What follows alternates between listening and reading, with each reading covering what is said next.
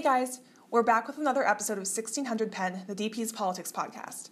I'm Caroline Simon, and this week I'll be joined by Ari Goldfein, who also works for the podcast. Hey everyone. If you've been on campus over the past few months, you've probably heard about a couple of really horrifying preachers who came to campus and spouted out their bigoted views. You're going to hell, lickety-split, woman. They hung out on Locust Walk for hours each time they came, and each time students responded by protesting.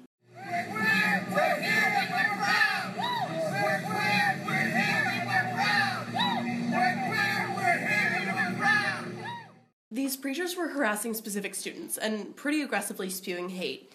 Their presence calls into question the balance between their right to be on campus and the students' right to feel safe, especially women and LGBT students who are being directly targeted. For a lot of the students who were there, the hateful language cut really deep. A lot of them protested for hours and had some direct interactions with the preachers. Becca Van Sciver was one of those students. We always alienate people who say dickish things and assume that they truly are dicks, but oftentimes if you have a reasonable conversation with someone, they'll come around. This guy, not the case. He was super rude. He was yelling racial slurs and homophobic slurs and talking about how everyone was going to hell, and a few students tried to engage him personally, and I don't remember his exact quotes, so I don't want to misquote him, but I know that he called me a dyke, and that made me angry. Becca explained some of the ways Penn students tried to intervene and engage with him, and how it didn't work. Other people tried to talk to him reasonably, and he and I exchanged a few words, but he was, I don't know, I feel like there's a difference between, sort of like the difference between a conversation in real life and a conversation on Facebook. I think that there was a performative element to his demonstration, and so I don't think that he was that interested in engaging with people one-on-one unless he was yelling at them and saying negative things to them. There was a student who came up to him, multiple students actually, who were like, "I'm Muslim and it says on your band that Muslims are going to hell, I don't understand that, why do you think that, can you explain that to me?" And he would just start yelling vitriol. These preachers are allowed to be here. They're allowed to say whatever they want to students unless they're somehow making a direct threat. And even though they're not affiliated with Penn, they're allowed to take over Locust Walk for an afternoon. Their speech can be pretty harmful, but it is protected. Claire Finkelstein, a professor at Penn Law who's been involved in the administration's policy towards open expression, explained to me why they're allowed to say what they're saying. Locust Walk is a public pass-through in the middle of a private university campus. And so the ability to limit speech on Locust Walk is different from elsewhere on campus because it is technically not part of Penn's campus, but a public throughway. And the university, this is a tricky issue, but the university cannot limit public speech on public walkways. Not only is the university prohibited from limiting free speech in areas of public accommodation like Locust, but if your aim is to reduce the prevalence of hate speech, banning may be counterproductive. The idea of limiting speech is usually the wrong way to go on these issues. The antidote to traumatizing open expression is more open expression, not less. So that the university has to, and faculty at the university have to help students to absorb the impact of speech that may upset them. Finkelstein argues that sometimes being exposed to this kind of bigoted material is necessary to becoming an educated member of society, who can ultimately work against the bigotry in more constructive ways. But it's critical that we provide as I keep saying, a framework or a safe way of absorbing the impact of open expression that is consistent with the university's educational mission. So students, for example, ought to understand that sometimes being exposed to traumatizing material is an important part of their education. However, we have to be aware, just as a parent would in having their children be exposed to difficult events in the outside world, we have to allow students to feel safe enough that they can learn from the workings of open expression. Students like Becca actually agree. Even though Becca was hurt by some of the things the preachers were saying, she fought back by protesting. I just think the claim that people who are gay or people who are of a different religion or people who are a different color like are less worthy of rights is absurd. So that should be responded to with absurdity. So like I made a sign that said butt sex on it and started dancing around because honestly like he was making people cry. Like I was watching students come up to him and he was yelling at people. He called me a dyke. That was why I got really mad. And I like came back here and I got my shit and I like angrily made a sign and like ran back. I just like, I feel like people should have left that situation laughing instead of crying. So I was just like, what trying were to some make of the things he people was laugh. saying to people? Because I've He heard was some just pretty bad being really things. aggressive. Like, I don't know, it's tough in situations like that, whether or not you're supposed to engage with the person. I think, like, yes, if you can and if it is safe for you, which is like why I think allies are so important. If you can and if it is safe for you, you should converse with the person in like a reasonable way and try to get on their level. Just because like a lot of times if you have a human conversation with people, you'll be like surprised how like human they also are. According to Finkelstein, the fact that we've gotten more aware of how hate can affect people is a good thing. But that doesn't mean we should try to shut it down. How can the university do a better job of preparing students to bear the slings and arrows of the impact of open expression? One of the concepts, you could say that we have been in a kind of trauma culture for the last, 5 to 10 years, where many groups, many individuals have become more aware of the workings of trauma than ever before. So we understand, for example, in the military, the concept of PTSD has become a much clearer concept. For sexual assault survivors, the concept of a post-traumatic stress disorder in the wake of a sexual assault has become much clearer. So in some sense, we've become we've all been very focused on the way trauma works. Why do you think that is in the past 5 to 10 years? It's very interesting. I don't there's a lot know. of factors. It does represent a kind of progress in psychological awareness around sexual assault. I think focusing on sexual assault in the military is one of the things that has been the drivers of this, because we really saw movement from focusing on sexual assault in the military to sexual assault on college campuses, and the impact of that, of the enormous prevalence of sexual assault and the prior underestimations of its prevalence have then led university leaders to start looking at the psychological needs and the psychological impact of surviving traumatic experiences like sexual assault. And that has in turn fed back into veteran communities who are looking at combat trauma and so on. But there's a point that I wanted to make here, which is that we're now starting to see a little bit of post-traumatic awareness on a concept that we could call resilience. And I think it's very important that that concept make its way into university communities. We're remiss as educators if we did not help students prepare for the onslaught of different ideas and forms of speech that they will encounter post-graduation. Mm-hmm. There is simply never going to be as nurturing an environment for them with regard to safety around speech as they encounter here at the university, even without trigger warnings and all the things that they would like to see. So the question in my mind is not how do we get students to give up on wanting safe spaces, because that's not what I think our role as educators should be.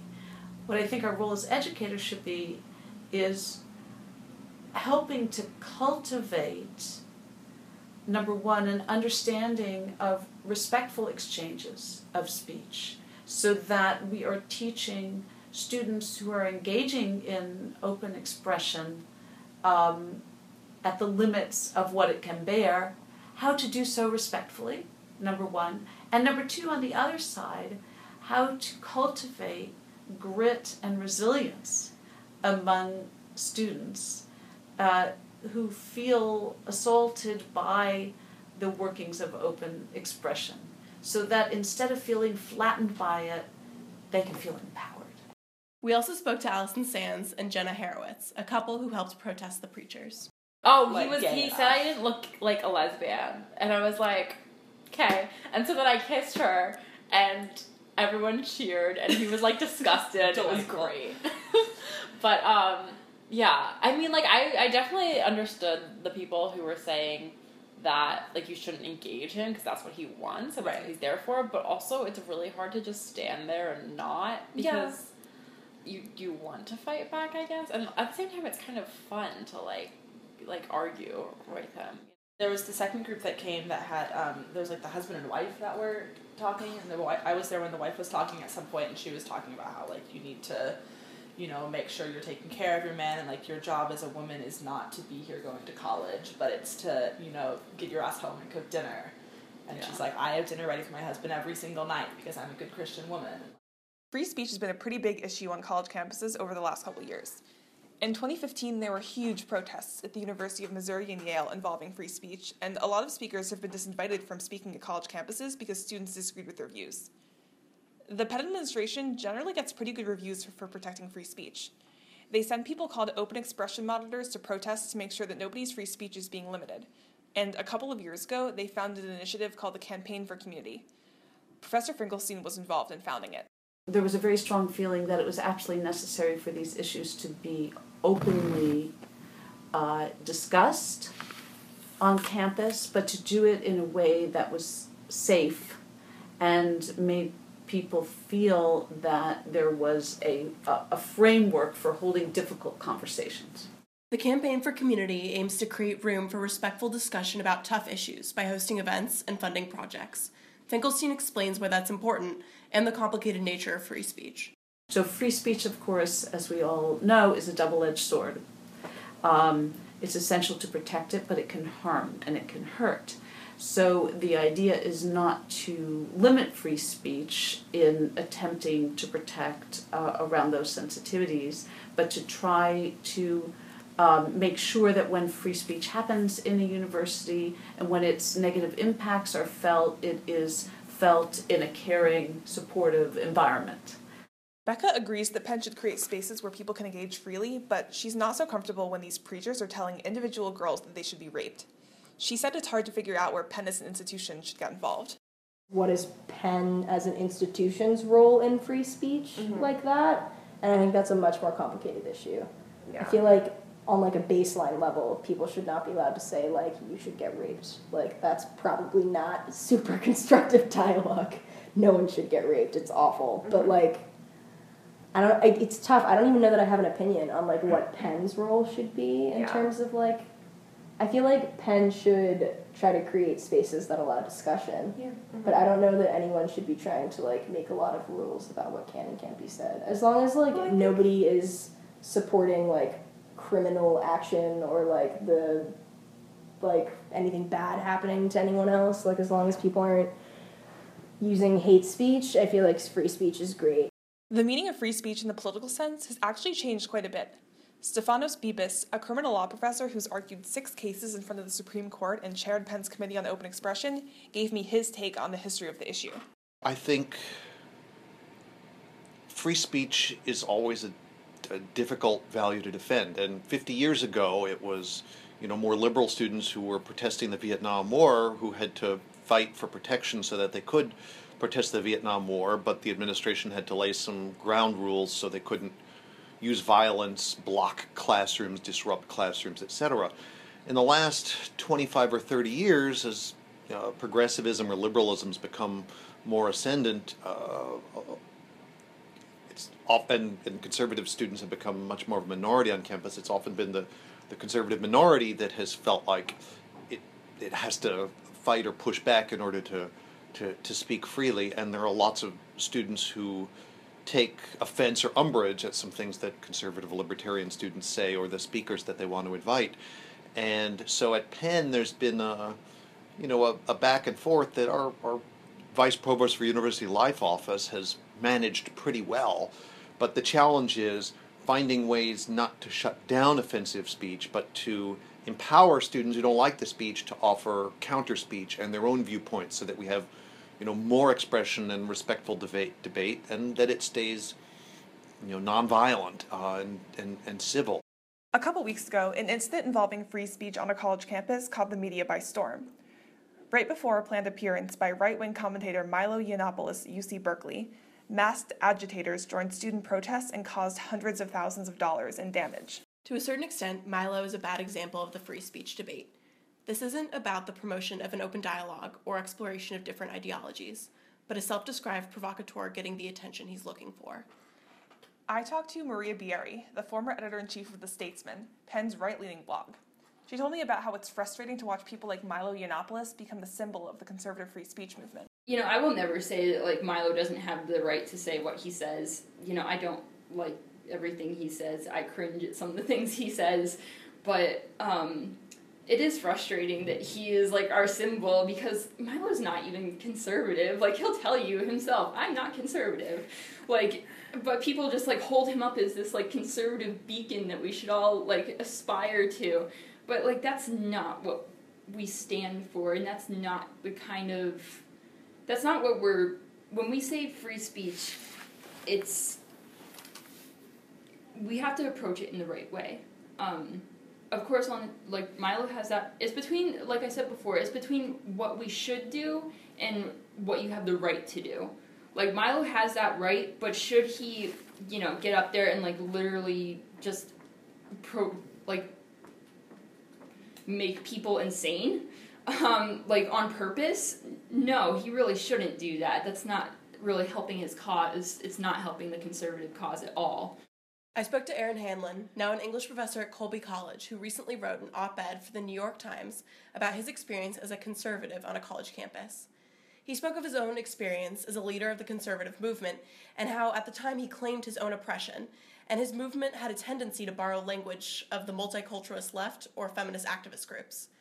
While he acknowledges the courage it takes to be an open conservative on a liberal college campus, his op-ed advises against conservatives posturing themselves as victims whose speech is oppressed. When I interviewed him, he went a step further than Maria and argued that trying to shut down Milo shouldn't be equated with shutting down free speech, because Milo isn't interested in exchanging ideas or participating in dialogue. He's looking to provoke. I think that if our goals on a college campus are primarily teaching and learning and developing understanding and wisdom of a number of sides of an issue, then it's a good idea for the people we invite, the speakers we invite to campus, to reflect that. So instead of inviting speakers whose objectives are to cause controversy and outrage and to insult and offend and inflame, we should look to invite people who more fulfill our objectives of teaching and learning, and a higher level and a more productive level of political discourse. Bibas talked about how fringe right figures like Milo have gotten all this attention because mainstream conservative figures on other campuses have been disinvited from speaking. He thinks that if people on college campuses are more open to hearing the ideas of reasonable conservatives who actually want to have a dialogue, people like Milo wouldn't be such a big deal. What's happening now in America is we're no platforming mainstream figures like Christine Lagarde and Condoleezza Rice. And as a result, what do we get? We get Milo Yiannopoulos, who's a provocateur going around campus trying to get himself no platformed. And people on the other side are doing the favor of shouting him down and making him into a martyr. I'd much rather have mainstream figures being treated respectfully than get such offensive treatment that you're dignifying the fringe right. And that's what's happened. Conservative students on college campuses often worry that their views are being shut down because they're an ideological minority. However, Professor Hanlon argues that conservative students' attempt to adopt the language of actually oppressed groups, be they racial minorities, religious minorities, women, are misplaced and not terribly productive to improve discourse and the exchange of ideas. Maria, to a certain extent, also addresses this, and how it feels to be an ideological minority. Unlike some college conservatives, she refrains from claiming her own free speech is being violated by the university. Even though we have these really great, Penn has these really good policies towards free speech, I think there's a problem with our culture here at Penn as far as free speech goes. So Maria doesn't think that anybody's free speech is actually being directly limited. She just thinks people need to be more respectful to conservative students who they disagree with. I think it's a two-way issue. Number one, conservative students have to stop being afraid. I can't say that I'm not guilty of this, of, feeling very intimidated in class and not wanting to raise my hand and, express a different viewpoint when I know that, I'm surrounded by liberals who are going to disagree with me. But we need to get over that. We definitely do. I think a huge problem right now is, when, not all liberals, of course, but a large majority will look at you and think they're conservative and just kind of roll your eyes at you and, kind of treat you with, contempt. And, I don't have to listen to them because I already know what I know is right. So we need to get over that. And we need to start showing each other kind of some compassion towards each other. We all have a reason for what we believe in. I was raised conservative, Republican. Being here at Penn in a liberal university, it's not going to change. If you give me a dirty look or you tell me I'm wrong or you attack me on Facebook, it's not going to change anything. I'm still going to be conservative Republican. That's how I grew up. I'm not going to change. You might make me move to the middle on something if you calmly and respectfully, talk to me about it. But if you come and attack me on it, I'm probably going to move to the right. Becca is pretty ideologically different from Maria, but she also talked about how it can be hard being in the minority, and how people should respect each other's opinions as long as those opinions aren't dehumanizing. Being a minority is really scary, which I think is incredibly ironic for reasons that I don't think I need to spell out.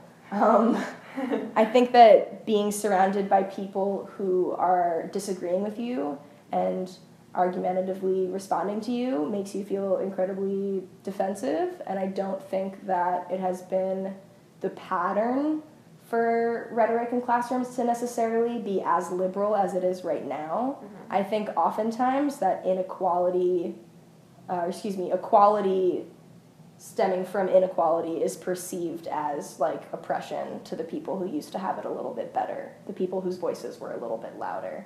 So, I don't know, I think that if people are making character judgments on their conservative friends, my dad's conservative as hell. I think that his opinions are fine and perfectly well educated. I don't always agree with him.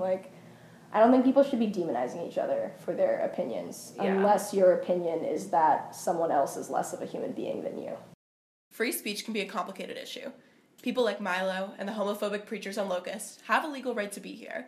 Clubs have the right to invite them, and individuals have the right to protest them. However, if you're truly interested in the exchange of ideas and promoting free speech, your aim shouldn't be bringing in people who just attack the other side. It's not discourse, it's animosity. It's looking to hurt others. It corrupts the ideals of free speech. And claiming that negative reactions to extremists limits free speech kind of misses the point. But we shouldn't be silencing people who just have different views than we do, as long as it's discourse and not a direct threat. Beebus thinks the best thing to do is respect them and hear them out. There are professors of all different political persuasions here at Penn. There are students of all persuasions. There are staff members of all persuasions. Go talk to some of the staff for some time, right? Do they count any less because some of the people who work on campus have different views from you or from me? I don't think so. I think everybody deserves respect, and you can believe they are profoundly wrong and mistaken without silencing them. Free speech has gotten increasingly political recently, especially on college campuses. But it doesn't have to be that way. Conservative and liberal students at Penn think it's important to just hear each other out. Navigating the line between free speech and feeling respected can be hard, but as long as we listen to each other, we can figure it out.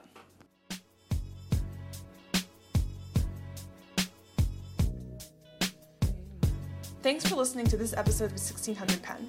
This episode was hosted by me, Caroline Simon, and Ari Goldfein. It was produced by Joyce Varma, and Stephen Damianos was our intern. The theme music was provided by Andrew Ellis. We won't be releasing another episode until 3 weeks from now because of spring break, but be sure to tune in then.